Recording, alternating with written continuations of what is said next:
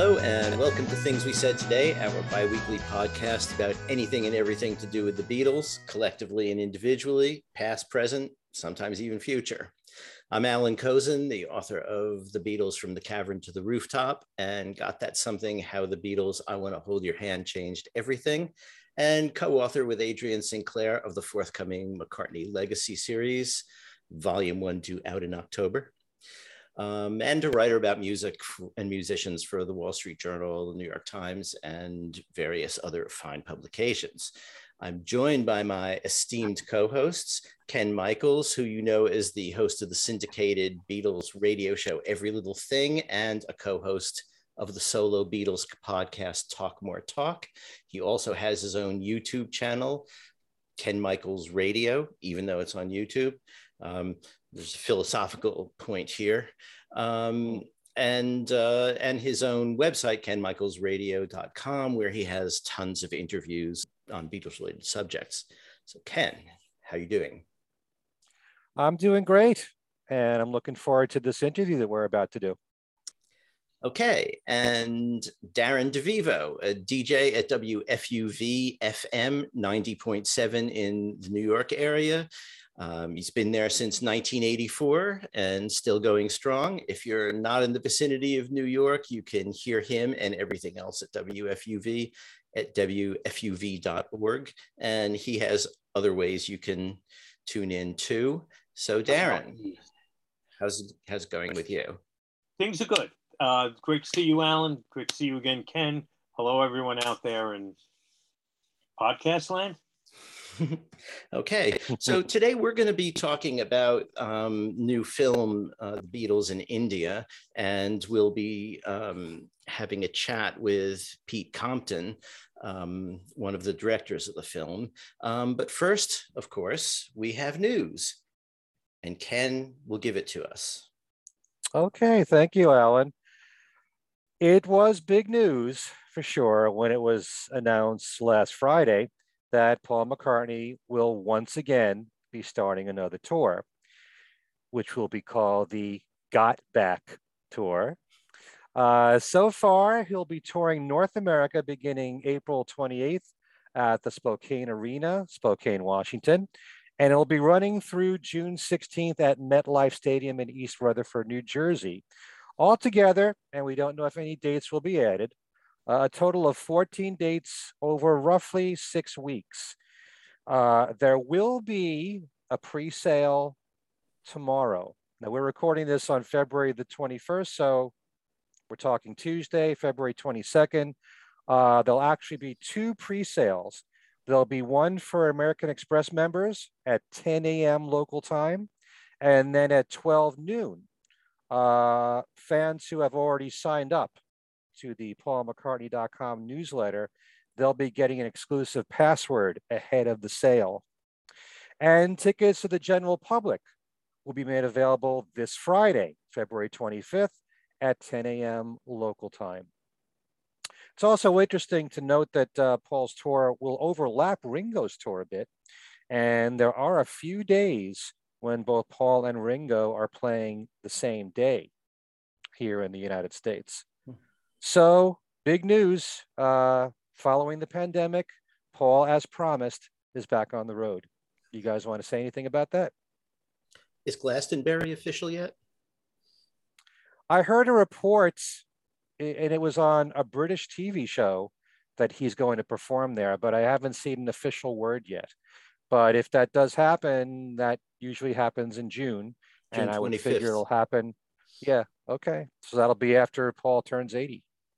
Yeah, a week. And if he does do this, he'll be the oldest artist ever to headline Glastonbury. Right. Yeah. Who's the oldest right now? Do you know? I don't know. No?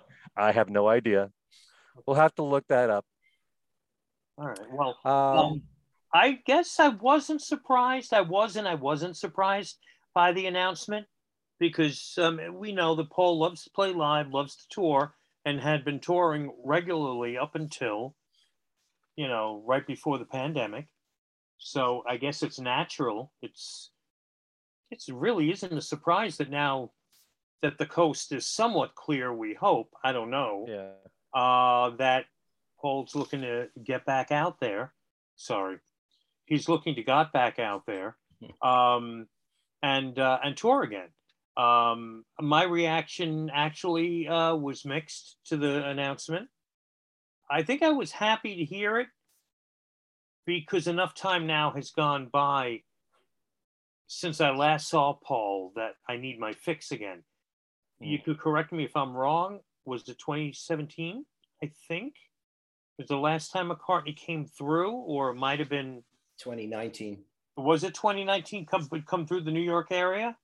All right. I don't even remember what I had for breakfast this morning. So whatever. I think I'm ready to see a McCartney show. I was pretty excited at the early rumors that he would play Citi Field because, of course, that's the home of the Mets. But more importantly, when it comes to music, probably my favorite McCartney shows were the ones he did in 2009 at Citi Field. But he's at MetLife Stadium. Of course, I'm very concerned about can his voice hold up? You know, has there been some sort of, will his voice improve a bit with rest? I don't know if that's possible. He has been off the road for a while now. What about, maybe some exercises or coaching that he may or may not? He had plenty of time. We all did with the pandemic. So my reaction was mixed. I'm thrilled to have another opportunity to see him, but I'm concerned a bit about what it might sound like, what he might sound like. So I much would have preferred finding out that he's got a new album ready to go or something like that. But hey, and people are complaining on social media, mainly, I'm pretty much only on Facebook about the ticket prices. And it always seems like people start going at McCartney about the ticket prices. Look at the price to every other show, large scale concert out there. It's the age we live in. What are you going to do about the price of the ticket? But so, yeah, I mean, my reaction was mixed. My feelings are mixed, but I think when all is said and done, I'm happy he's healthy enough and feeling well enough and up to it and wants to play live. His show at MetLife Stadium, which right now is the last show of the tour, unless dates are added, will be 2 days before he turns 80. Right. And we'll have just seen, for those, well, in my case, those of us, and Ken, those of us in the New York area, will have just seen the 81-year-old Ringo earlier in the month at the Beacon Theater. So got to be thankful about that and not worry so much about, I guess, voice condition and ticket price. Well, I pretty much agree with so much of what you just said there, Darren. I don't want to say I'm mixed because I'm just happy to see Paul doing something that he genuinely enjoys doing. Yeah. And it's in his blood. He loves to perform. He loves to entertain. He loves the feedback. And yeah, I'm concerned about his voice like a lot of fans are, but I don't know what he's done the last few years, if he's done anything to improve it. I don't know if you can. Yeah, right. Yeah, he doesn't really talk about that at all. But I think the most important thing is that he's living his life the way he wants to do it. And even though there's a part of me that is the very selfish part of me that would like to see him release as many studio albums as possible, in the last years of his life. And believe me, I hope he lives to be 200. But, I know that there's so many new Beatle fans out there, new McCartney fans that have never seen him live before. And he's doing a great service by staying out there. And I'll also be curious to find out, and I wouldn't be surprised if he keeps everything the same in terms of, he always gives you a close to a 3-hour concert. Can his body approaching 80 still be able to handle that? He's very proud of the fact that he gives you his money's worth. There's no crime if he scales it back a little bit, makes it 2.5 hours or even 2 hours. Who would blame him for that? But, if you're 30 years old and you're on stage. It's very demanding to give a 3-hour concert. But I'm curious to see, how his voice holds up. And, the most important thing to me is that he's really enjoying himself and being true to what he wants to do. Yeah, I'd love to have a new album every single year from him. But if it's important for him to be out there and to entertain people, and there's so many areas around the world where people have never seen him perform, somewhere he rarely ever goes to. A few years ago, he played Australia for the first time since the Wings days. Those people had to wait a long time, unless they flew to some other continent to see Paul perform. So I'm happy for Paul that he's doing this, and I'm happy for the fans that want to see him. And I'm always in the mood for a McCartney concert. So anyway, we shall see. More news. Ringo Starr's new book, Lifted, includes photos taken by fans and by him, with proceeds going to his charity, the Lotus Foundation. Ringo appeared on the Jimmy Kimmel Show last Thursday night. He was also on Australia's version of the Today Show to promote the book. And he also talked about the Get Back documentary. Ringo was very funny and in top form for both. Among the topics covered was how he came to write Octopus's Garden, the subject of farting, since there's a scene in Get Back where Ringo admits that he just let one go, and talking about a few specific photos from the new book he does as well, which you can purchase exclusively through juliansauctions.com. Jimmy Kimmel showed a photo of Ringo, wife Barbara, and Joe Walsh with his wife Marjorie having attended the Super Bowl. And Jimmy asked if Ringo was a Rams fan, and Ringo said yes when he's in LA. But he also has followed football here, and he says he's a Dallas Cowboys fan. And online, Ringo did post this photo online with the words, "We are the champions, go Rams, go, peace and love." I would have preferred Ram on instead, but there you go. According to The Guardian, it's now reported that the Beatles' rooftop performance, first shown in IMAX theaters on the 53rd anniversary of its event, January 30th, followed by 3 days in IMAX theaters, February 11th, 12th, and 13th, is now being shown in conventional theaters in the UK, and that has already started since February 18th. I'm not sure if it's going to be anywhere else in the world. If any of our listeners know, if you're in the US and you know of the rooftop performance being shown in a regular theater, please let us know and we'll pass it along here on the show. George Harrison is on the front cover of Mojo magazine with the words, "The Quiet Beatles Fight to Be Heard." The issue also has a tribute to Ronnie Spector. Owen Lynn's new book, George Harrison in the 70s, comes out March the 24th. That's the official date for that. Owen's been a guest on my YouTube channel, Ken Michaels Radio, and also on Two Legs, the Paul McCartney podcast. And with special thanks to one of our listeners, JD Mack, we learned that the Fender Guitar Company is honoring George with the George Harrison Rosewood Telecaster. Based on the original Telecaster created for Harrison by Roger Rosmeisel, this guitar remains true to its heritage with a classic look and retaining the unique tone only an all rosewood guitar can produce. The body is chambered for reduced weight and increased resonance. Other features include a rosewood neck with a laminated 9.5-inch radius rosewood fingerboard and a custom neck plate engraved with an Om symbol. Okay, another record store day is approaching, and we've got a few items to be announced for that day, which is April the 23rd. And there will be a 12-inch of Paul McCartney's song Women and Wives from his McCartney 3 album. On Dark Horse Records, the 1974 single for the Shanker Family and Friends, I Am Missing You, backed with Lust. That must be a 45. It actually says in the press release album, but that was released as a 45 in 74. That's what this must be. Plus on translucent vinyl, one in orange, one in blue, the Ringo the Fourth album from 1977, and I've heard only 1,000 copies have been made for each of the different colored vinyl versions there. A few more items here. You might be familiar with the organization called Theater Within. Every year since John Lennon's murder, they have put on Lennon tribute shows in New York City close to the anniversary of John's death.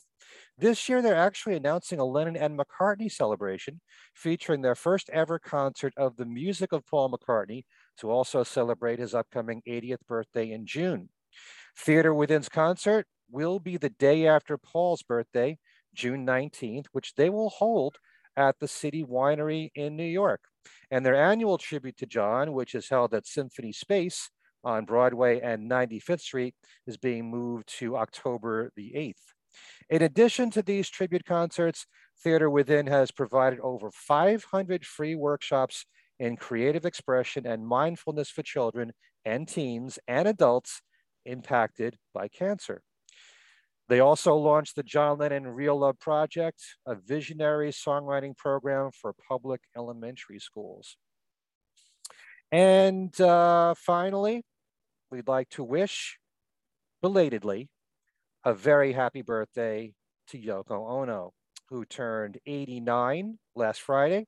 And don't forget, a new tribute CD has just come out on Yoko called Ocean Child, Songs of Yoko Ono, with various artists covering Yoko songs, and curated by Benjamin Gibbard of the band Death Cab for Cutie, which you have right there. Right on time, right on cue, Darren. I just got it. So it's still in the plastic, so. Okay. There it is. I've heard some of it on YouTube, and I will be getting a copy. It sounds really good. Yeah. I love the choice and selection of the songs there.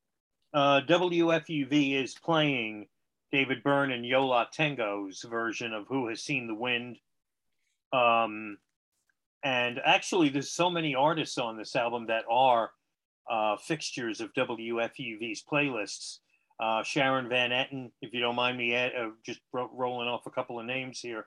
Sharon Van Etten, Death Cab for Cutie, Tao, Jay Som, Stephen Merritt, who is part of the frontman of the Magnetic Fields, Flaming Lips are here, Japanese Breakfast, and there's some more. And the material that they cover is pretty wide-ranging, like Who Has Seen the Wind, we know is a B-side, Plastic Ono Band B-side, to Instant Karma. Stephen Merritt covers Listen, the Snow is Falling, the B-side, The Happy Christmas War is Over. Don't Be Scared gets covered, tune from Milk and Honey. You know, things like Born in a Prison from Sometime in New York City is done by US Girls. You know, so Dogtown, which was on I guess it was the first Yoko Ono tribute album, Every Man is a Woman. There was a version of Dogtown. There's a new version of Dogtown. So it's a very interesting collection. Benjamin Gibbard behind it, and it's a good album, really good album.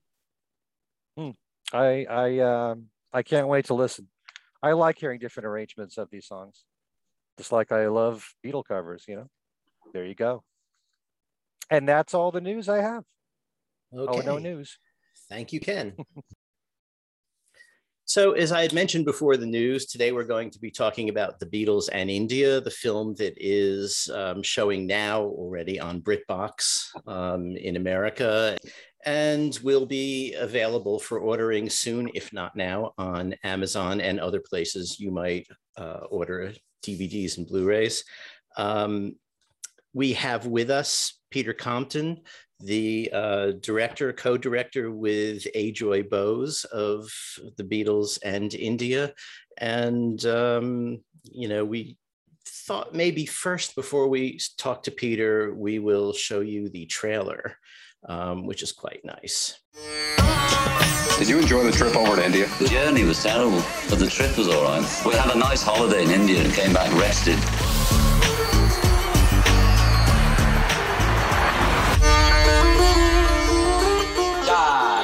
When George and we got connected, it was like wildfire, you know. Paul phoned George and said, there's this man called Maharishi who's going to come to talk about meditation.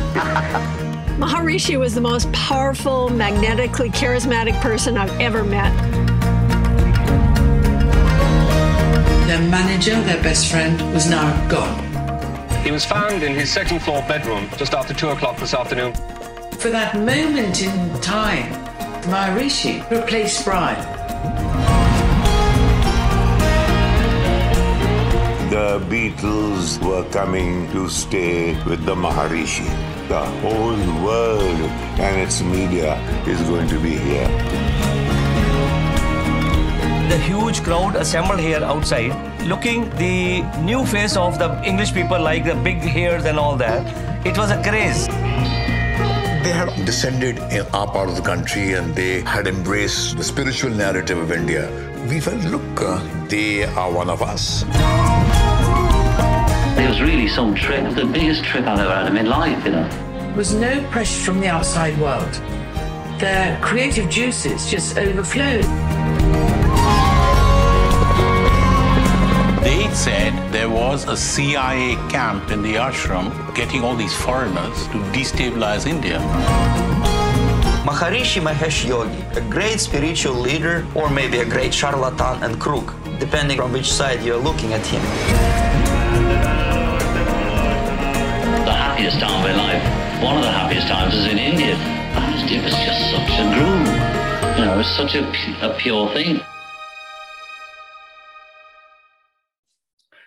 So, Peter, you know, what I enjoyed, I think, most about this film is that I guess I came to it expecting it to be mostly about the Beatles in Rishikesh, but it actually is a lot more expansive than that. It goes back to the beginnings of George Harrison, in particular's interest in Indian music and Indian spirituality, running into the instruments on the Help set, and how he pursued it after that. And also the effect that the Beatles had on India, which is something we never think about.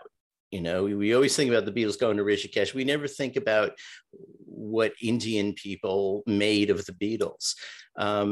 What led you to take that approach? Okay, so my co-director, Ajoy Bose, is a very established political journalist in India. And he wrote a book that Penguin published in 2018 called Across the Universe. And in that book, he'd spent about 3 years tracking down anyone connected with the Beatles in India, which was difficult in some cases, but in others fairly easy. They like George Harrison moved in all sorts of circles between the 70s, 80s and 90s and that. So we interviewed some like in millionaire industrialists where he had dinner with them quite regularly. Then we met someone where he approached George outside a hotel, and George used to come in for tea in the afternoons because he used to like the Indian tea concept. So Ajoy kind of joined all that together, and then we planned the shoot in 2019. Went out to the ashram, obviously, and then we went to all the places: Delhi, Mumbai, or Bombay as it was known then, and interviewed as many people as we could. So there's still some interviews that we couldn't shoehorn into the film, but in that process, we picked up, you know, people were giving us like photo albums with photos of the Beatles in it that hadn't been seen since they put them in the album, you know, in 1968. So that we knew there was a really good story to tell there, and your reaction's been the same with everyone that's, you know, connected with Beatle lore and that. They just like the whole concept of the film. All those people that you interview, it gives us a whole slate of new people with Beatles involvement who haven't been interviewed before or seen before, or their names even generally being known. Yeah. I gather you sort of met with Ajoy and first began talking about this at the White Album Symposium at Monmouth University, where we all were too. All right, okay. We would have been, yes, well, we would have, yeah. If only we'd known. I mean, Ajoy was kind of thrown in at the deep end there. He didn't know anyone there at all. And I knew about his book, so I just approached him there. And then he got much more sort of relaxed than that. So he did, I don't know if you went to his, he did a lecture on the book, in fact, when he was there. and talked about it. Mm-hmm. But yeah, so he was a rebel in his youth in India, and he was there he was always around for the Beatles and that. You know, there was a lot of publications in India in I think in 67. There was a few newspapers that ran Beatles stories specifically for that market. But what's strange is that when the Beatles arrived there in 66, it was like Beatlemania completely. It was, you know, they were just troubled all the time, and that there was fans absolutely everywhere. And of course, we got that George interview that never been broadcast, never been listened to rather, since it was broadcast in 66, where the Beatle mask slips quite a bit in that, and he's quite stroppy about, you know, being hassled all the time by people. So it's sort of a very different thing. Right. But you'd be shocked if you saw Indian newspapers from that time. They run ads with like Beatle type figures in them. The detail in the reporting is absolutely phenomenal. It's like day by day. If anyone goes anywhere or leaves the hotel for 10 seconds, it's all covered all the time. They're being tracked all the time, and you can see that in the ashram as well. The amount of photographers and pressmen that are standing outside the ashram, you see, you know, continuously in the archive footage. I love the fact that Mal Evans is sent out to talk to them. You know, this is a guy who was a post office engineer, you know, 5 years before, and he's facing the world's media in India. So it's quite a strange parallel. Mm-hmm. So let's go to Ken, see what Ken has to ask, and then we'll come around again.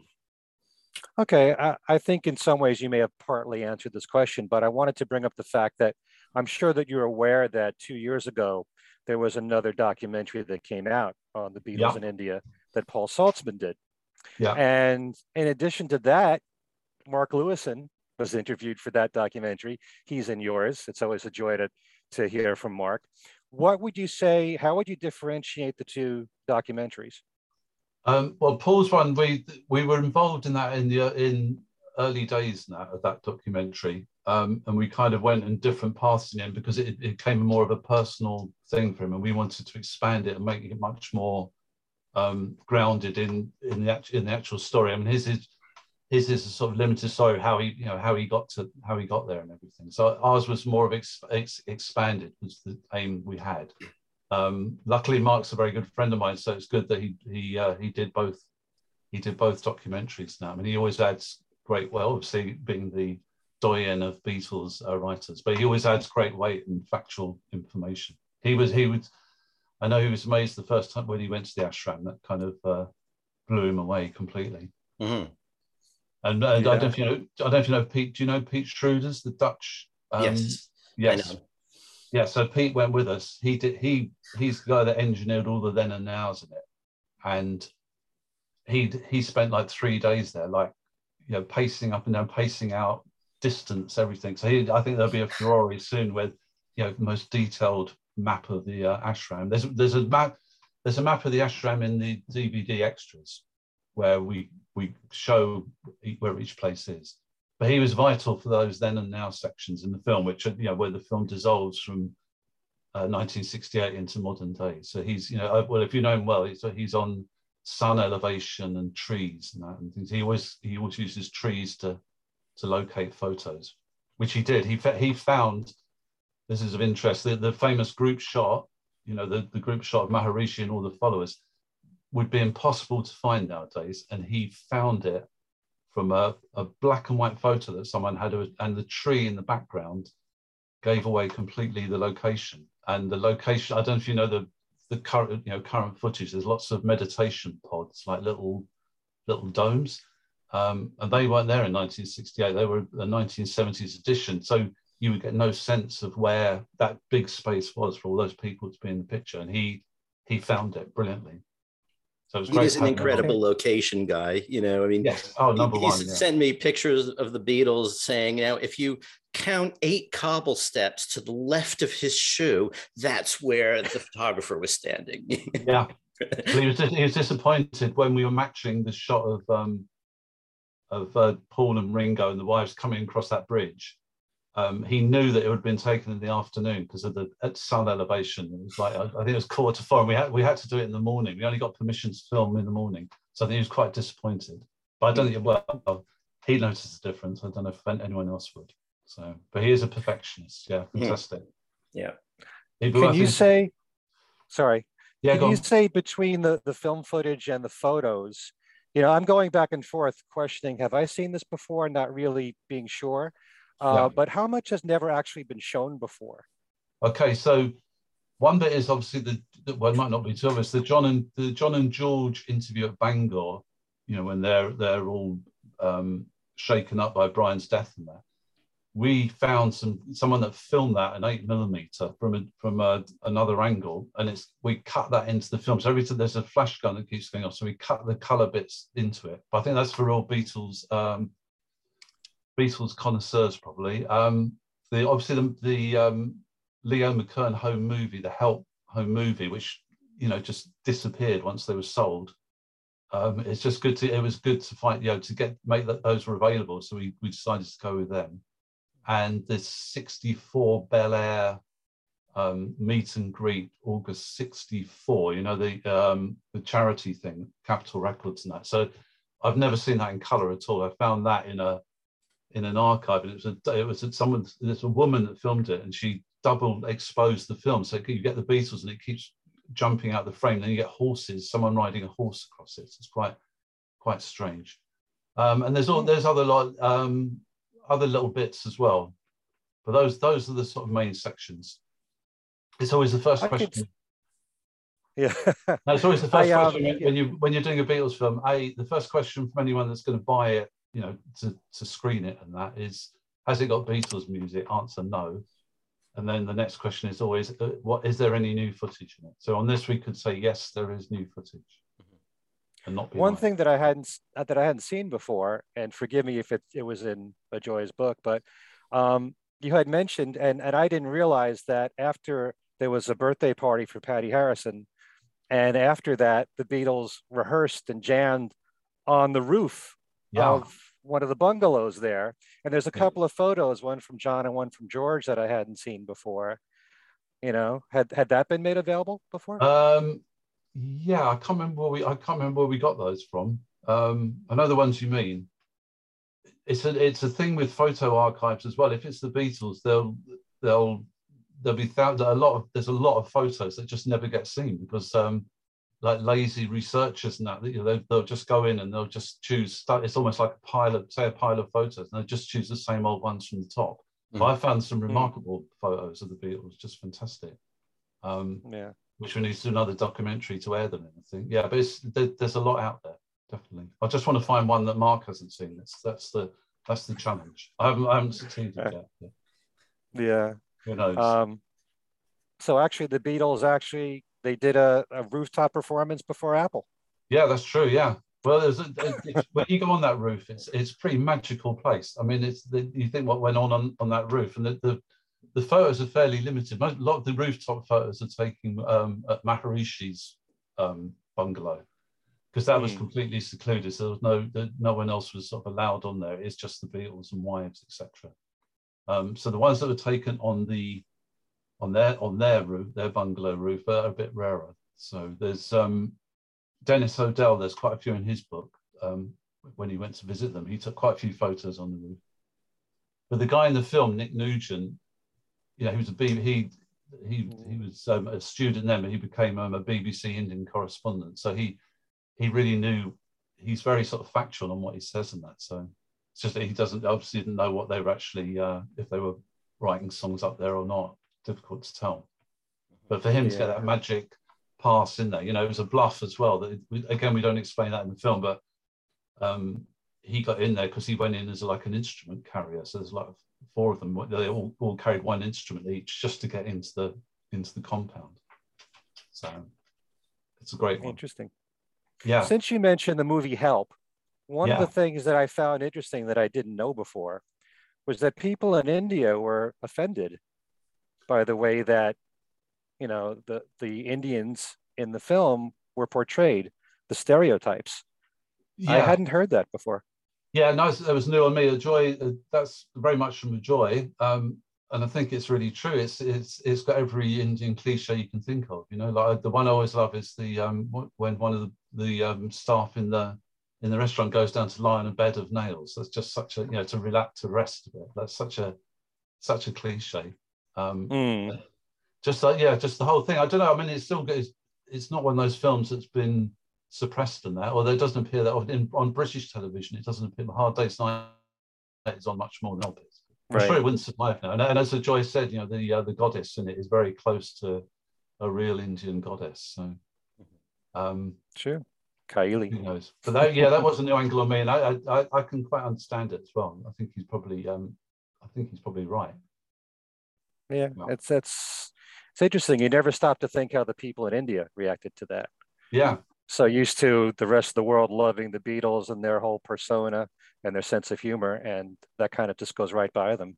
Yeah. Did you take Help to be as being like that, the religion being centered in India? I took it as being some nondescript, unidentified place in the mysterious East. I didn't really think of it as India per se.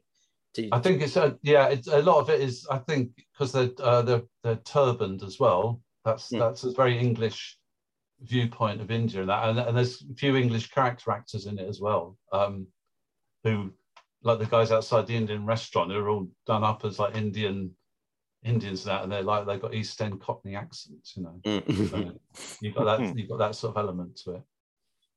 It's still a great film. I think it's in my top 10 of all time, definitely. It's my favorite Beatle film, actually. Yeah, I'm with you on that. I'm ahead of, I think I prefer it to Hard Day's. I could watch it many times. I've always wondered if they divert from the script. I've been reliably told that is the script. So they're not, although they're quite stoned at times, they are sticking to a script. So it is a really good script then. Fantastic. Oh yeah. The cinematography was amazing. Yeah. In Help, Yeah. I can watch them on the skiing scene with Ticket to Ride every day of my life. Never get tired of that. Yeah, absolutely. Let me pass you over to Darren. All right.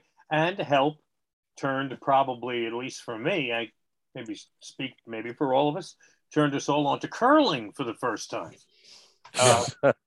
Anyway, people, I have to say that I'm amazed that after all of these decades, all this time has passed. When you thought you read it all, you saw it all, you know it all, that there are still stories to be told. And I think Peter Jackson's Get Back opened up so many windows to a world that we thought we knew for so many years. Yeah. And we really didn't. And your entire team with the Beatles in India should be commended for opening up another world, this aspect of the Beatles and the connection to India, more than, as we said at the top of the show, more than just visiting with the Maharishi and sitars popping up in some of the songs. There's so much more there. So it was just what's the expression? A mouth-opening experience for me watching the film, seeing all of this, and having these different events in Beatle history connected, like Help. The Beatles discovering the sitar during the filming of Help, and George hooking up with Ravi Shankar, and then that period following the Beatles touring, 1966. We know that where John went off and filmed How I Won the War. We kind of knew about George going to India, but here we're really getting a vivid picture that George and Patty went there, and they were both totally enamored with the entire country, and I mean the influence that it had just from that trip in September of '66 is enormous. Again, things that you discover watching your film. You know, there was a moment early in the film that I thought was the first fascinating fact that I learned, that George Harrison's mother listened to Indian music. Yeah. This is in the early 1940s, I'm assuming, although it doesn't have to be when she was pregnant with George, but there is a statement made where George's mom listened to Indian music on the radio, and it helped calm her during her pregnancy. Of course, you're going to draw all kinds of lines. If they're talking about being pregnant with George, well, if you believe that, you know, your influence from when you're in the womb. Exactly, yeah. You know, you've pointed out another fascinating thing about specifically George Harrison in this film. Yeah, this was there was a lot of Indian servicemen in Britain during World War II after about 1941. So this was a program on the BBC, and it was a special half-hour program Sunday mornings 10:30. It was music for Indian servicemen. And I wanted to use some of that music in the film to illustrate that section, but it's quite unbearable to listen to. It would have killed that section stone dead. So it's very sort of deep, not classical Indian, but very strange Indian music, very alien to Western ears. But that story comes from his mother's sister, so who was interviewed. I can't remember who did the interview, but that's where it's from. And it's generally thought that happened. So we just thought it's most, how far back can we go with the Indian influence? So that you can't get much further back than that. Yeah. So that was a good one to kick off with, definitely. There's also a mention of George making his trip to India several months before the Beatles did for the recording sessions that ended up being the Wonderwall music album and the backing track, or not the backing track, the backing track to The Inner Light. And you do touch on a little bit on the connection between the Indian musicians who played on the sessions and how George came into contact with some of them. Yeah, I always think that every week you learn something new about the Beatles. I always do. So my learn of last week was that there's a Ravi Shankar biography that's come out, a definitive Shankar biography. So I've been reading it. He recorded Abbey Road 5 years before the Beatles. I never knew that at all. But even better, Bhaskar Menon, who went on to become chairman of Capitol Records and that, he started working at Abbey Road on that day for the Ravi Shankar session as like an apprentice at Abbey Road. So his link, so I'm getting there to Wonderwall, they only had a 2-track machine in Bombay, and Bhaskar Menon was EMI's representative in India at that time, and he was on the other side of India.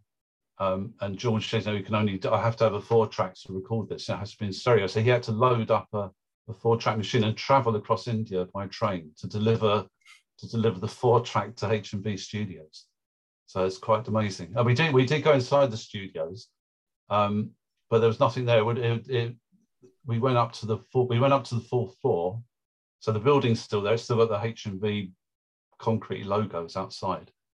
And the security guard showed us loads of 78 H&B 78s, like in boxes everywhere. But there was no Beatles 78s, unfortunately. But it just wasn't worth filming the room. It's just completely gutted, with just a lot of old boxes and that. And it's now insurance offices. But George always complained, didn't he, about those sessions that you can hear the traffic in the background because it's not that well soundproofed and that. Right. And it's really true. You really can. It's in a really busy part of Mumbai or Bombay, as it was then. Through Paul Saltzman's presentations and his books and his stories about being with the Beatles in India, you get the impression that it was a very, very private event. But there's so much footage from cameramen who are inside with the Beatles as well. Or shed some light on who these, was it just media types, and this is footage that you gathered? I mean, who was doing all of this filming of the events of the Beatles at that time?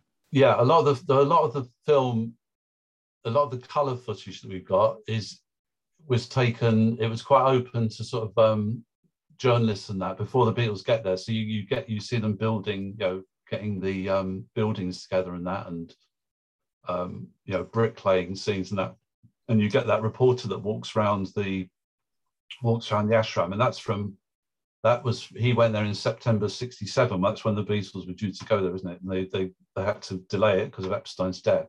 So when he walks around and he shows the beds and everything, the footage inside, that's just sort of general stuff that we found. I mean, the real killer is obviously the Beatles have all got Bolex cameras, which was like, you know, that was the state of the art camera at that time. And it was disappointing. Well, disappointing for me, not for anyone else in Get Back, when Paul has that sequence about India, you know, and he shows his really artistic footage that he shot. So there wasn't much. Obviously, there's the Italian television footage, the black and white footage, which I think everyone's probably seen when they go down to the beach, etc. And they're all singing songs and that. And everything else I think has come from some other source that's been around. And obviously, we couldn't use that. We're not going to be able to use the Apple material. But I've been told there's a lot more of that. There's a lot of Indian material because they filmed everything that moved basically when they were there. That's fascinating. And the scenes down by I guess was that at the Ganges? Yeah, by the Ganges, yeah, down the hill, yeah. Was what I had in mind, thinking, because if I had seen some of that footage, I didn't remember it. Yeah, this is fascinating that so much more was documented, was covered, was preserved of the Beatles' time there. And then you were alluding to this early on. There's that scene with I think it was Mia Farrow at the shoreline. Oh yeah. On the rock, into that exact spot today. That's a classic bit of Pete Schroeder's, the man that finds the rock. It looks exactly the same. Yeah, it does. It is exactly the same. Yeah, we couldn't get to the bit where they sit on that black and white footage because the Ganges has like moved over a bit, so we couldn't get it. So a lot of people might have faked that and that, but Pete wouldn't have any of that. So that's it. So we kept it as it was. I think with the footage as well, that all this stuff only appeared later. I think I don't remember. I mean, I was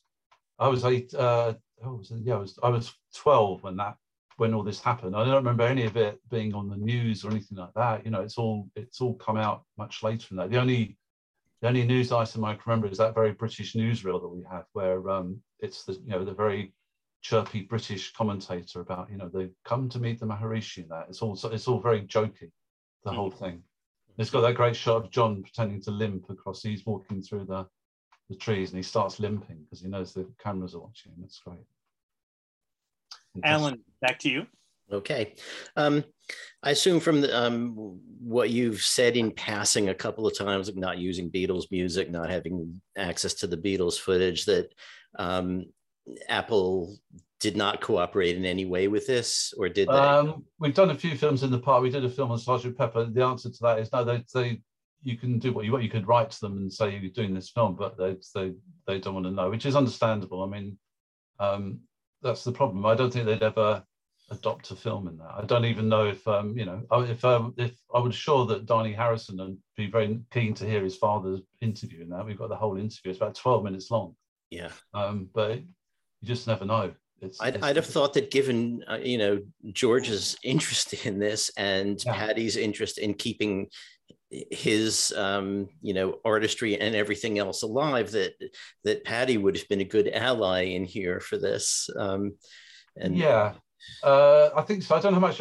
She's still totally in contact in that. I mean, when we launched the film in November in Spain, the film company invited her out. So we had about 3 days with her. We did like lots of press and everything. So I don't know. I know she was at the Get Back premiere in London for her very brief appearance in Get Back, extremely brief appearance in Get Back. I think some companies, a lot of people think, is Paul McCartney in it or is Ringo in it? No, that's not going to happen at all. You wouldn't even make the approach. It's all going to be. It's Apple, isn't it? So that's it. So, yeah. What more can I say? To get back to a little bit of the beginning about the Beatles, the way they were received in India, one thing I found really kind of interesting is that everybody was talking about their harmonies.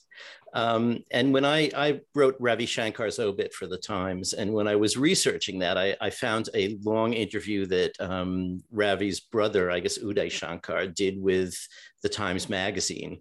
And in it, he was talking actually very dismissively about Western music. And he was saying, basically in Indian music, it's melody and rhythm, harmony, we don't care about. We like that to us is baby talk, you know? Yeah, right. And, yeah. And so it kind of struck me that the Beatles harmonies was one thing that several people mentioned as the thing that appealed to them. Yeah, everything's delayed in India as well. Like that whole the Savages who we interview in that, it's like the beat era comes to India like 68, sort of late era, 68, 69. So they're sort of formed in that period, but a lot of their sound is like British invasion to you or beat to us, you know. And then in the film we use, there's an explosion of psychedelia in about 1972. You get 73 in India and Pakistan. You get all these records that all sound like Lucy in the Sky with Diamonds. They're all like backwards tapes. This is in like the early 70s. So it's a sort of slight delay throughout. Mm-hmm. So yeah, I don't know what the answer to that is on the harmonies. Yeah, they do like it. We interviewed a couple of other bands as well. So and same thing, but obviously we couldn't fit it all in the show. Mm-hmm. The film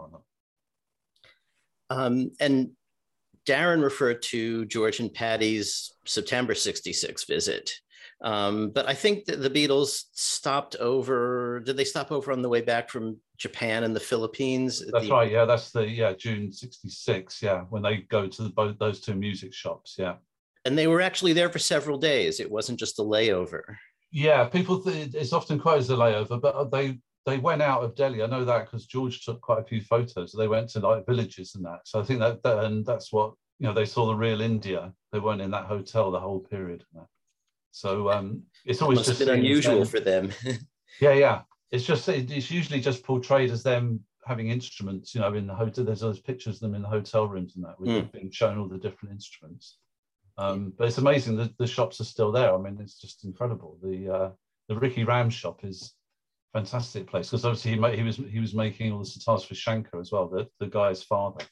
Mm-hmm. And they're just amazing instruments, like ivory inlays and everything. I mean, he had a wealth of stories we could use. Like Peter Sellers did you know Peter Sellers was learning to play a sitar at that time? I never knew that. And there's pictures of him with sitars from Ricky Ram's shop.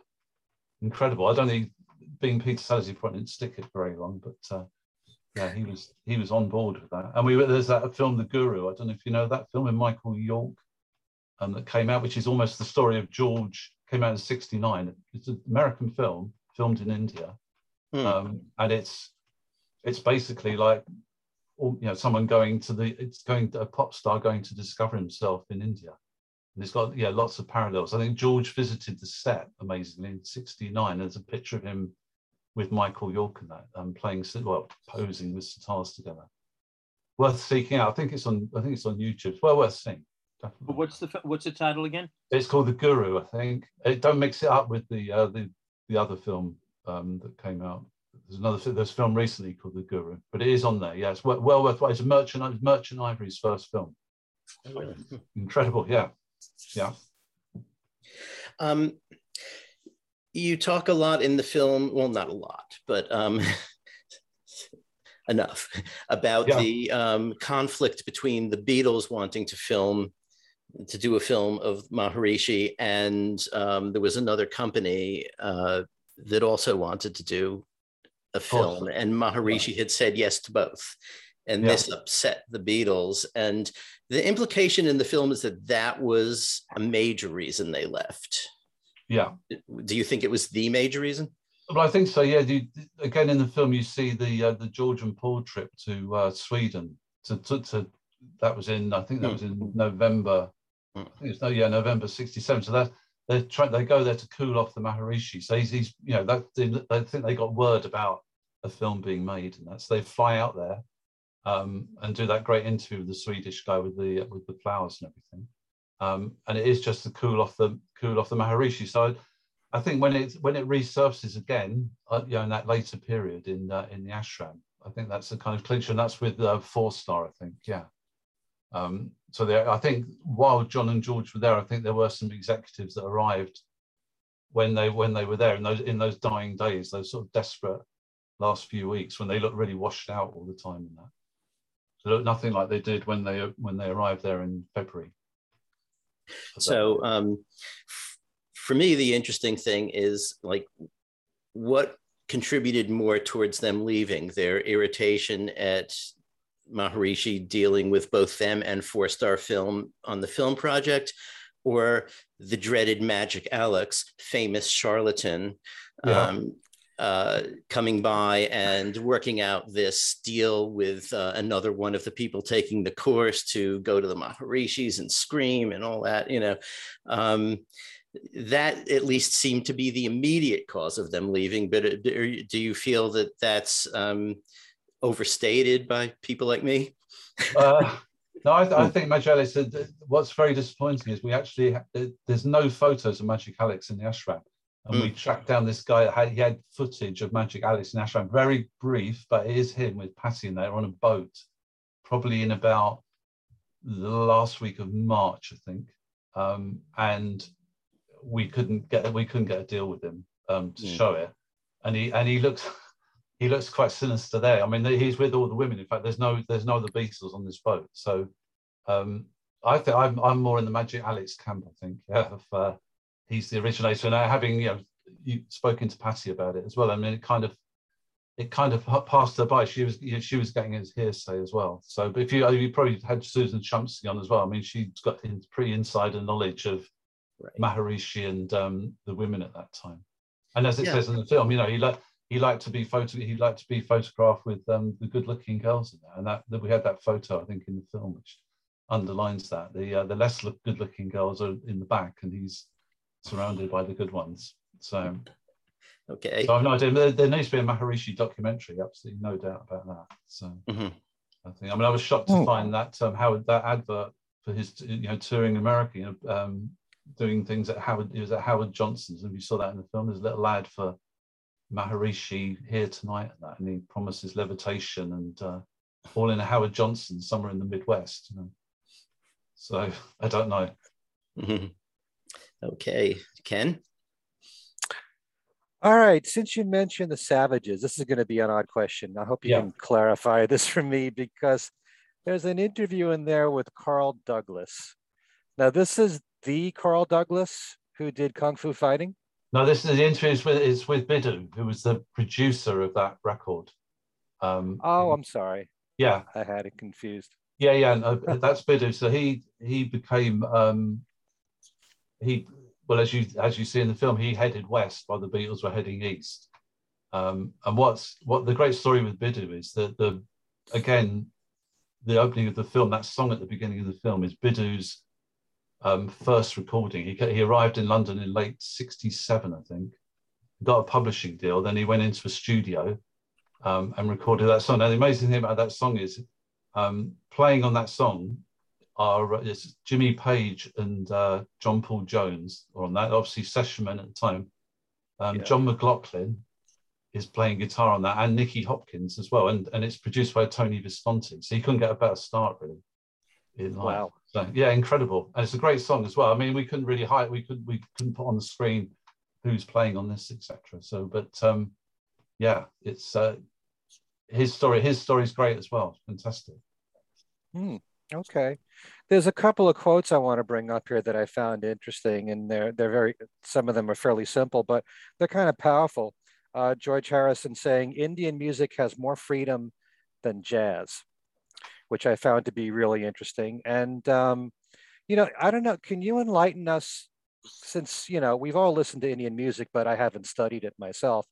How much of Indian music is really structured and disciplined, and how much of it is improvised? Would you be able to clear that up? Joy would be the man to tell you that, I think, definitely. Okay. I never know about, it's so difficult with Indian music. You have to go by, is it Monterey Pop, when Ravi's tuning up and people start applauding? It's a concert for Bangladesh. Yeah, right. Bangladesh, yeah, you have to make that announcement. Yeah, I'm only tuning up.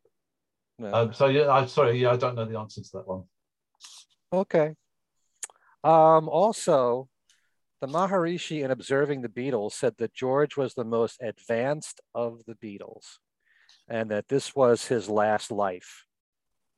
And I found that interesting that he picked that up on George. Obviously, George was so into learning about Indian music and Indian culture, but just to think, if you're, following the whole theory of, having many lives, coming back from, from past lives and everything, that George was the closest to, I guess, reaching God, and that, the Maharishi observed that.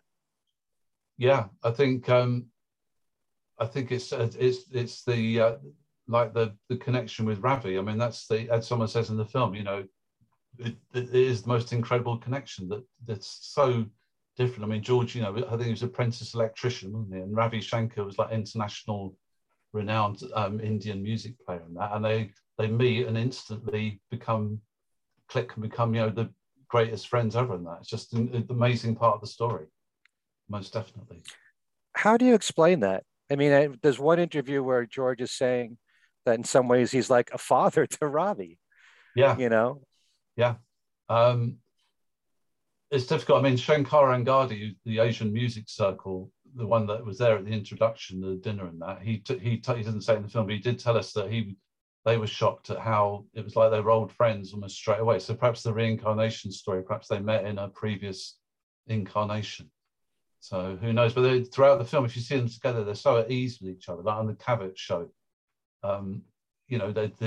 when Dick Cavett makes that joke and that, and George defends him straight away, like almost like a son with a father in that. He won't tolerate any sort of gags or anything like that about Ravi. So it's great, and Ravi always appears as the total gentleman, completely. In bringing out this whole story of how Indian music is being heard by Western culture, and I found it really interesting that you found a clip of Keith Relf interviewing Ravi Shankar. And where did that come from exactly? That was a pop show on the BBC from '66. As you probably know, that the BBC specialised in wiping all their videotapes to use them all again. And luckily, someone kept that one. There's a lot of stuff that's turning up now where producers or directors kept their own copy of it. So that's one that turned up just a couple of years back. But there was a whole series. I think there's one with Townsend as well. Townsend interviewed, Stroppy Townsend interviewed. But there's probably about 40 of those shows, and that's all that exists, just that one, which is a real shame. Really? You mentioned Susan Shumsky. Yeah. And she did say that the Maharishi influenced the Beatles' music. And obviously, you're going to go with the George Harrison songs like Within You, Without You, and Love You Too, and The Inner Light. But she also mentioned, and it's pretty obvious with Across the Universe, with using Jai Guru Dev in there, but she also gave credit to songs like Hello Goodbye and I Am the Walrus. I mean, do you agree that that was influenced by I think so. They've got that like incantation sound on it, where the phrases are just repeated all the time. So I can see where that comes from, definitely.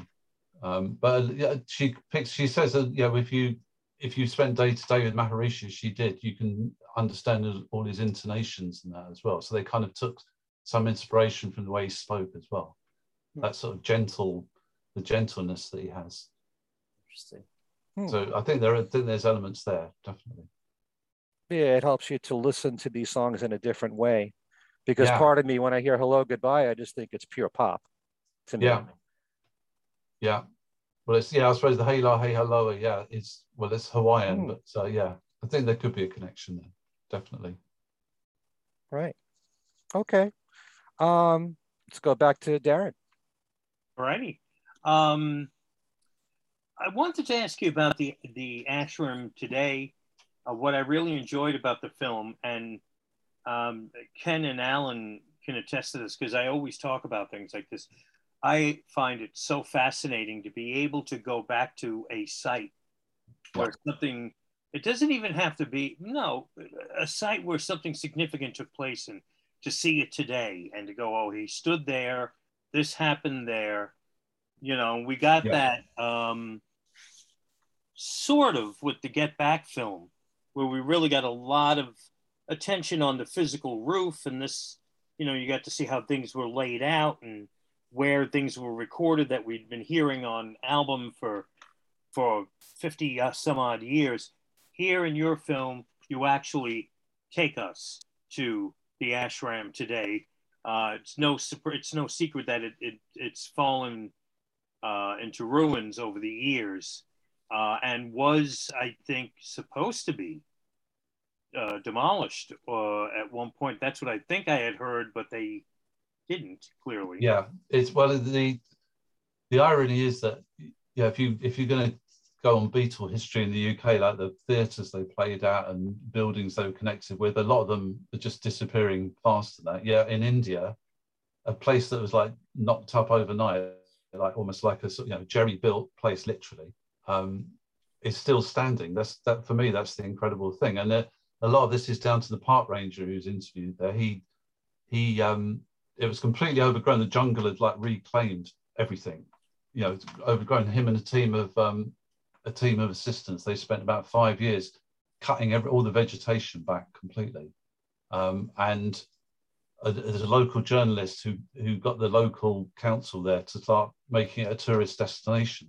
So it's very out of the way. I mean, it's 6 hours from Delhi by train, and when we filmed there, the whole time we spent filming there, about a week probably, there was hardly anyone there at all. It was uninterrupted. There's a few Americans there turned up in that, like real fanatical Beatles fans, but little else. It's more expensive for Westerners to enter. Indians go in at a special rate and that, but I think that there's just nothing much there at all. They've just got a sign outside all the places, but they don't show films. It's not like a sort of modern day attraction you get, to entice people to come. But I suppose that's the magic of it, really. That it's all there. You can walk up those steps onto the roof of the bungalow. That's, for me, that's just fantastic. Mm-hmm. And people get confused by Maharishi added a lot onto it in the 70s. He built a massive hotel, which is still there, derelict hotel. And as I said, the meditation pods, which if anyone talks about the ashram now or film on YouTube, all you see is those incredible pods on top of the hotel and that with all the graffiti designs. But I was determined not to film any graffiti there at all. I just think that destroys it, all those Sergeant Pepper paintings and all that sort of thing. I just wanted to see what it looked like originally. But it was completely looted. Yeah, once Maharishi went, his lease ran out, so he had to leave. And everything was looted, everything was taken, like the baths, all the fittings, etc. But there's still little bits left in that. There's still a toilet here and there, original toilet in different places. And the Maharishi's bungalow was the most luxurious, and I think it had air conditioning, and it's got a basement and everything. That was the sort of the place. So the Beatles was quite Spartan, really. And each of the 4 Beatles individual bungalows still stands. Yeah, it's very much like Help. They probably all went in through all through the 4 doors next to each other and that. So you've got Help recreated, when they're in the high street, in the terraced houses, when they all go into the same. Well, they don't go into the same room there. But yeah, so it's great, and it's good to the park ranger.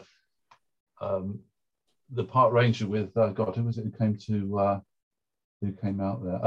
Prudence Farrow visited for the first time a month before we got there, and she took him around the entire site, and she obviously remembered everything. She pointed out that for the very first time, Mark was very delighted to find this out. She located each room of the block and that, so where everyone was. For the first time ever, we know who was in each bit. So that was great. So again, Pete Truders will definitely be putting that in his mapping. Definitely. So we'll see that soon. I'm looking forward to see all that, because it's never been scrutinized, that whole site. So it's just it's a fascinating place to go.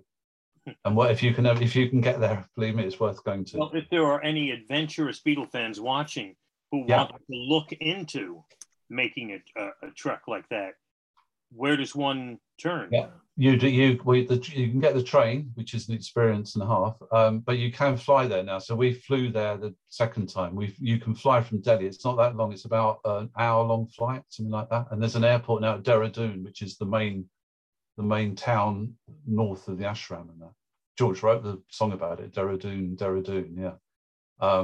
So that would be the way to go. Mm-hmm. Yeah, and you would get you can probably get a guide there as well, I would imagine, something like that. But yeah, it's definitely a place to tick off the bucket list absolutely without a doubt. If you're a Beatles fan, you'll get the full force of it when you go there. And of course, the Ganges is still flowing past that, so it's exactly how they would have heard that beautiful rush, gushing sound of the Ganges. It's fantastic. I'm sounding like the Indian tourist board now, but yeah. This I'm not sure how much of the music you were involved in, but there's we talked briefly about the fact there's no Beatles music in here. Yeah. But I have here, and I also have to compliment the album. Yeah. Because it's a double album, and you get what essentially is the soundtrack, the score. Yeah. One disc, but you get on the first disc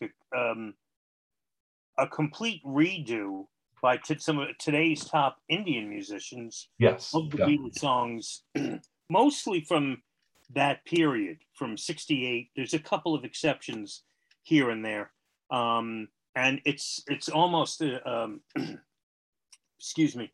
It is a necessary part of the whole experience if you get to see the film, to make sure you have this as well. My copy, I'll say it again, my copy's printed backwards, although you say it's forwards though, right? It appears forwards. Yeah. Okay, good. Right. For me, mine are all backwards messages on mine, haha. But tell us a little bit about the score and who wrote the music and did all of the score for the film. Okay, so the score, it carries on the Beatles tradition, because it was done. We did it at Abbey Road Studio 2. It was recorded there, and the Indian elements were recorded in India. So we did it at Abbey Road Studio 2, which was an experience and a half as well. That was fantastic. And it's a guy called Benji Merrison who watched the film and he brought in all those sort of elements to the film. We didn't want to overdo it with overladen with tablas and all that sort of thing. So he created a more subtle approach to the whole thing. And I think it blends really well. I think it captures everything. There's a bit of George Harrison style guitar playing on it.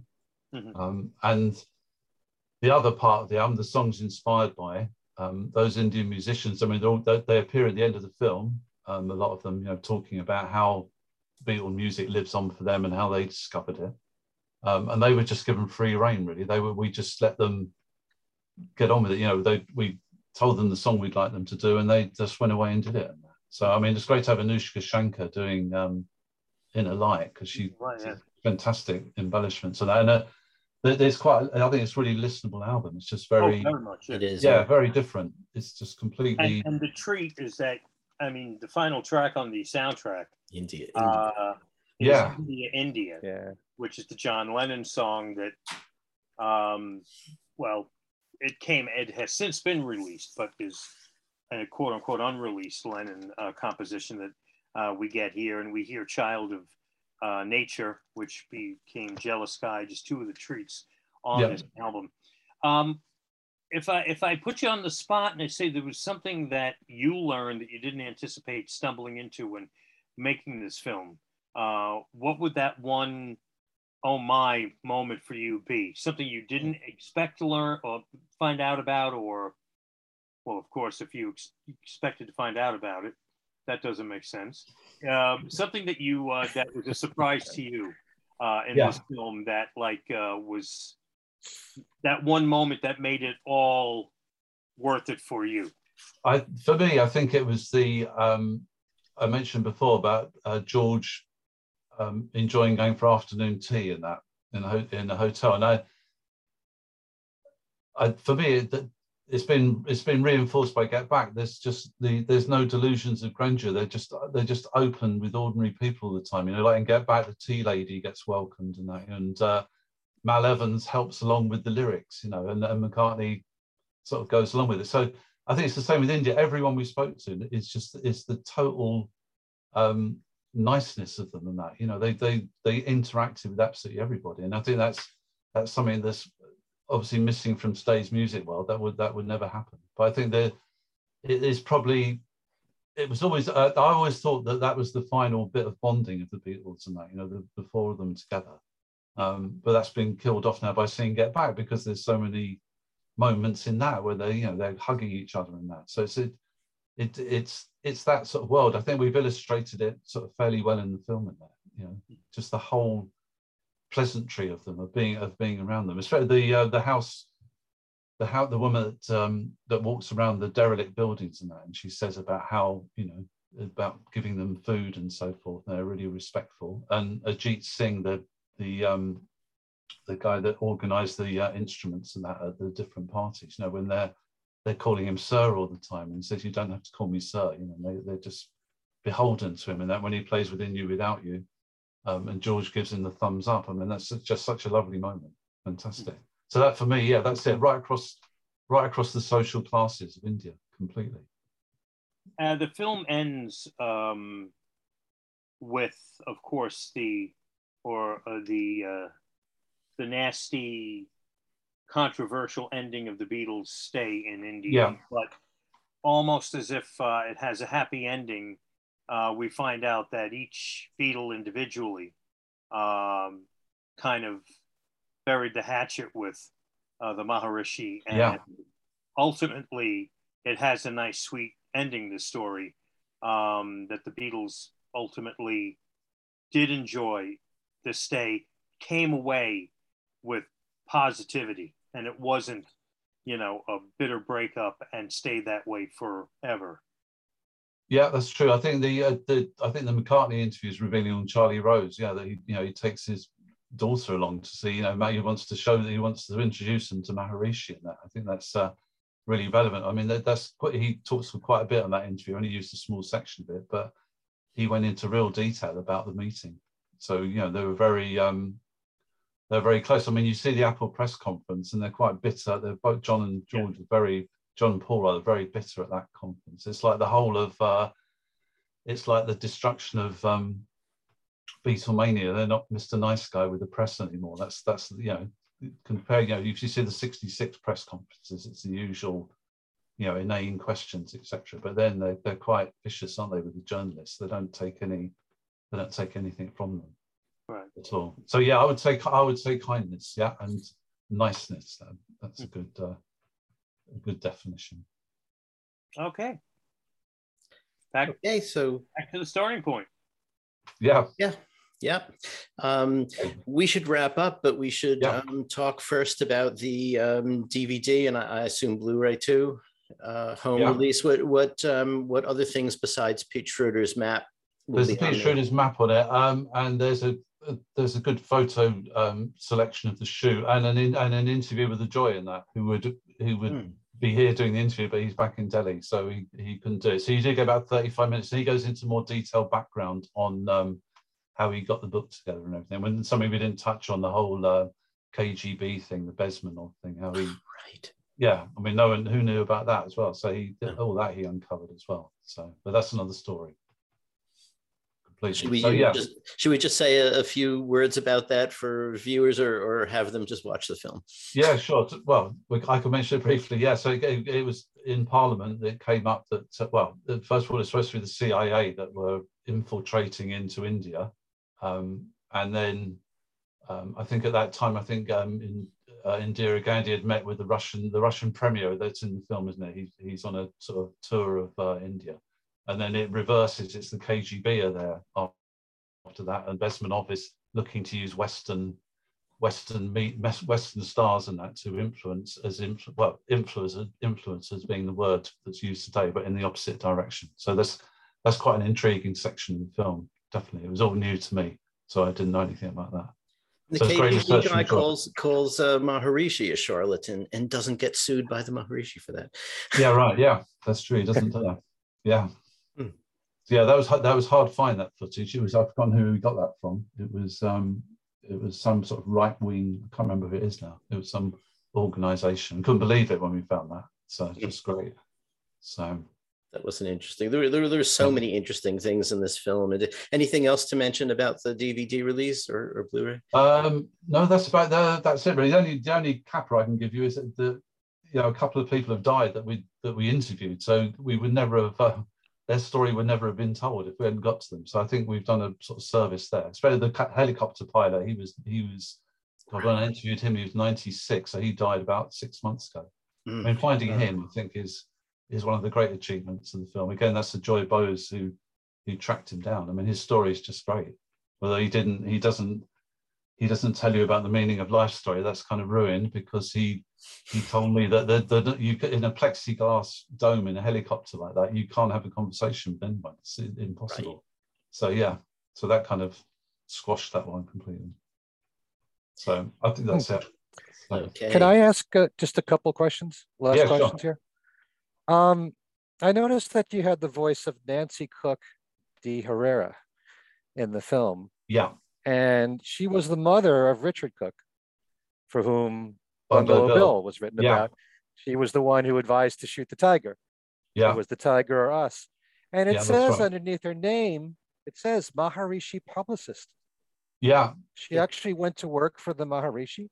I think she did. Yeah, she has written a book, or she did write a book. She's not with us now, but yeah, and that's I'd always queried what we're gonna define her as, and that was the definition that was given in the book, I think, as far as I remember.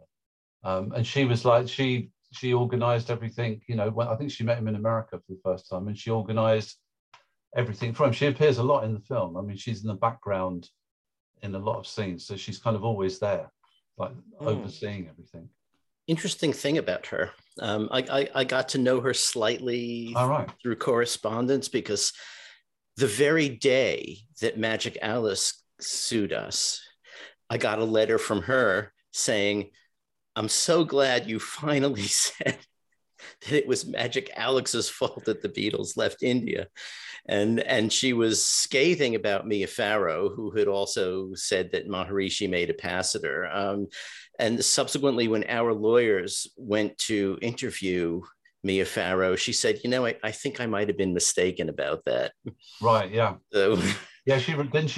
Yeah. She reversed it, didn't she? Yeah. Yeah. But Nancy remained involved with the Maharishi obviously died eventually, but she remained involved with the Transcendental Meditation Foundation, or whatever it was called, really for a lot of her life beyond that. And, stayed active really pretty much till she died. Yeah, Susan Chomsky told me that a lot of people that appear in the film in the background of Maharishi were real long-term people with him. So there's people that appear throughout the film. There's someone behind Maharishi. It'll be someone that was very long-term with the organization. Yeah. She said that she was basically the liaison between Maharishi and his famous guests, which would have been not just the Beatles, but the Beach Boys and some of them. And that was how she described her job to me. But it could have been, who knows? It was probably really more generally publicist is a good way to put it. But yeah, we used to, her daughter, we got quite a few pictures from her daughter and that are in the film that I've never seen before at all of the Beatles and that she took. She's quite often cropped out. There's a group photo, I think, of like 6 or 7 of them, and they keep changing places. Donovan appears and that. And there's one with her in which we put in the film. That's another element of the film, all these photos that that you've just never seen anywhere. Just fantastic to get them. Her granddaughter, Sasha Cook, is a pretty well-known opera singer. Oh, right, okay. Yeah. And Bill lives in the son lives in Hawaii, doesn't he? I think he's a conservationist now, as far as I know. He's definitely not a big game hunter. Yeah. In the Paul Saltzman documentary, there's a Q&A that follows, and it's revealed that Richard Cook's father actually kept the relationship with George Harrison, and he helped to build his home in Hawaii. Oh, right. Oh, wow. Oh, is it? Yeah. Gosh. So the Cook family, in a number of ways, continued in some way with George Harrison, and part of the Beatles story here. Yeah. So George didn't object to the tiger shooting that much. I guess not. I think if we kept this discussion going a little longer, we'll find a way that the 4 of us are somehow linked.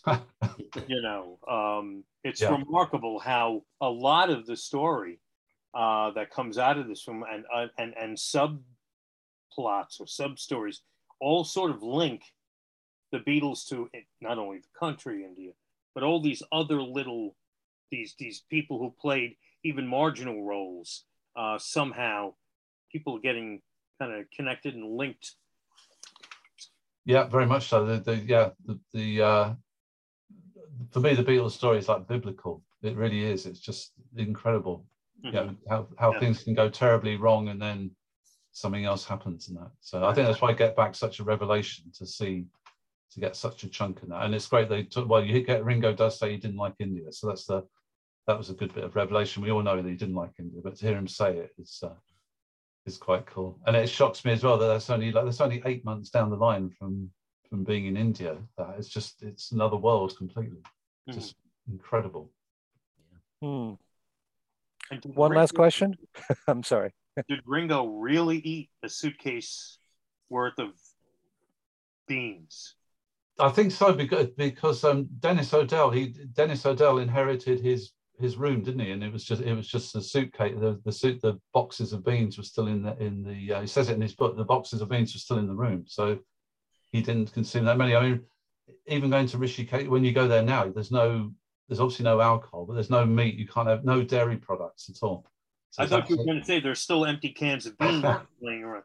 Yeah, there could be. Actually, you could connect the fact that Ringo ate a lot of beans in India with the scene in Get Back. Oh yes, yeah, the party thing. Yeah, that's true. Martin that he started. Yeah. And, probably a carryover if he ate all that many beans that 8 months later. Yeah, most definitely. Still. Yeah. Ken had a last question. Well, I don't know if I can follow that, but even though you sort of answered this question, I'd like to know the everlasting impact of what happened here in India on the other Beatles. I know with George, he absorbed it so much. He loved learning about the music, the culture, the philosophy, all of that. Was it mainly just learning about meditation and going through that experience? Is that the most they got out of it? And I know that certainly in the case of Paul, he's used Indian instruments on his solo music when he felt it was necessary. But what was the impact that this experience had for the most part on the other Beatles besides George? Well, I think we got the John quote in the film from the Keele University interview where he says, that India was the greatest experience ever, which kind of underlines it. I think, and as far as I know, I think he wrote, I think India is a 1980 demo. I might be wrong, but I think it's a 1980 demo. So he's still reflecting on India then. Ringo is obviously involved with David Lynch and that foundation with Paul. So he's still got that connection. And then obviously Paul had that meeting with the Maharishi and that. And I think I'm sure somewhere there's a song he does called India in his sound checks, apparently. Whether that's true or not, I don't know. And I don't know what it sounds like, so I have no idea. So yeah, I'm pretty sure I think it's pretty much all four, yeah, definitely. And Ringo does say, you would think would be the weakest link, but he does say, we've got that quote from him in that press conference where he says about he still meditates and that. Mm-hmm. And it's good, yeah. Okay, well, there is an awful lot of really illuminating stuff in this film. If you haven't caught it yet, I recommend it. It's on BritBox and streaming, and will be out soon on DVD and Blu-ray. And Peter, thanks so much for coming and talking to us. It's been great. Thank you for the great questions as well. Very good questions. Okay, so that was a great chat with Pete Compton, I thought. We'll go around and give our contact information, starting with Ken. Okay, if you would like to get in contact with me directly, my email address is everylittleThing@att.net. On my YouTube channel, which is called Ken Michaels Radio, I just did a really interesting show. It's kind of, I mentioned this in this particular show that I did with the two guys from Two Legs, Tom Hunyadi and Annie Nichols. We did a show on what we felt has been Paul McCartney's creative peak in his entire career. And, one of the most watched of my videos is the one that I did with you, Alan, kind of a similar thing, what you thought the Beatles as a band, their creative peak was. And great thing about a topic like that is, you know, you can do it many times with different guests and get lots of different answers. And for someone like Paul, for me, that's not an easy answer to give. You know, you're dealing with someone who's been one of the most prolific writers of all time, and his catalog is massive, you know, and for some people it might be obvious his best years were in the Beatles. You know, for some people it's his Wings days. Some people might think he was more creative on his own after Wings.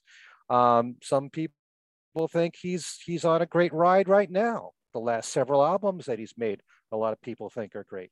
So everybody's got different opinions, and I thought that I would ask the two guys who do a solo Paul McCartney podcast to chime in on that particular topic. And that is my latest video on Ken Michaels Radio. If you can, please subscribe to that. Also, there's my website, kenmichaelsradio.com, where there's weekly Beatles trivia every single week, where you can win one of 10 prizes and lots of great interviews that I did in the past. And those are strictly audio interviews. And don't forget, I do have a weekly Beatles show that is in syndication called Every Little Thing, which airs on roughly 50 radio stations. It's not a show you can hear on demand. You have to listen to individual radio stations when they air it live. And you can find a page for Every Little Thing with a listing of all the radio stations, when they air it, links to their websites so you can stream them. And just look for the page Every Little Thing at my website, Ken Michaels Radio. And I think that's it. Darren. All right. Well, I'm at WFUV, and we're 90.7 FM in the New York City metro area. You can stream WFUV at our website, WFUV.org, and we have an app. You can also ask your smart speaker, if you have one, to play WFUV. The app is easy to find. Download it, and it's a handy way to be able to listen to the station. I can be heard Monday through Thursday nights, starting at 10 p.m. and Saturday afternoons from 1 until 4. And this coming Saturday is actually the day that marks my 38th anniversary on the air, on the radio / on WFUV, where it's all just about, not everything, but most of it's happened for me on the radio at WFUV. And it was 38 years ago, February 26th, 1984. 6 in the morning on a Sunday morning, I did my first show. And the first song I ever played, Venus and Mars from Wings. Very cool. Inter-rock show. But anyway, so I'm on the air 10 p.m. Monday through Thursday nights, 1 to 4 p.m. Saturday afternoons on WFUV. Shoot me an email at Darren DeVivo at WFUV.org, or go to Facebook. I have 2 pages. Find one of them, get in touch, and we'll be connected. What, for your anniversary, we should have a party. Yeah. Maybe perform on top of the bungalow. Maybe. Yeah, I mean, it's I don't have anything planned, but maybe the next show we do, I'll wear a little party hat. Okay. Sounds good to me. We may hold you to it. Okay, so for me, easiest way to get to me is on Facebook, and I've got 2.5 pages. There's just plain old Alan Kozinn. There is Alan Kozinn Remixed, and there is a McCartney Legacy Facebook page. Adrian Sinclair, my co-author, does most of that and regularly puts up interesting articles and pictures and things that we've run into in the course of our research, and any news about the book as well would get posted there. You can contact the 3 of us at Things We Said Today Radio Show at gmail.com. Say it again because it's so ridiculously long. Things We Said Today Radio Show, one word, at gmail.com. You can follow us on Twitter at Things We Said Fab. And as a show, we also have 2 Facebook pages, soon to be more maybe, and then to be less. There is the plain old Things We Said Today page, and there is the Things We Said Today Beatles Radio Fans page. We hope you're watching this on YouTube. That way you can have gotten to see the trailer for the film that we just talked about, and all sorts of other atmospheric stuff. But we also have an audio version, which is on Podbean and iTunes, and various other places carry it too.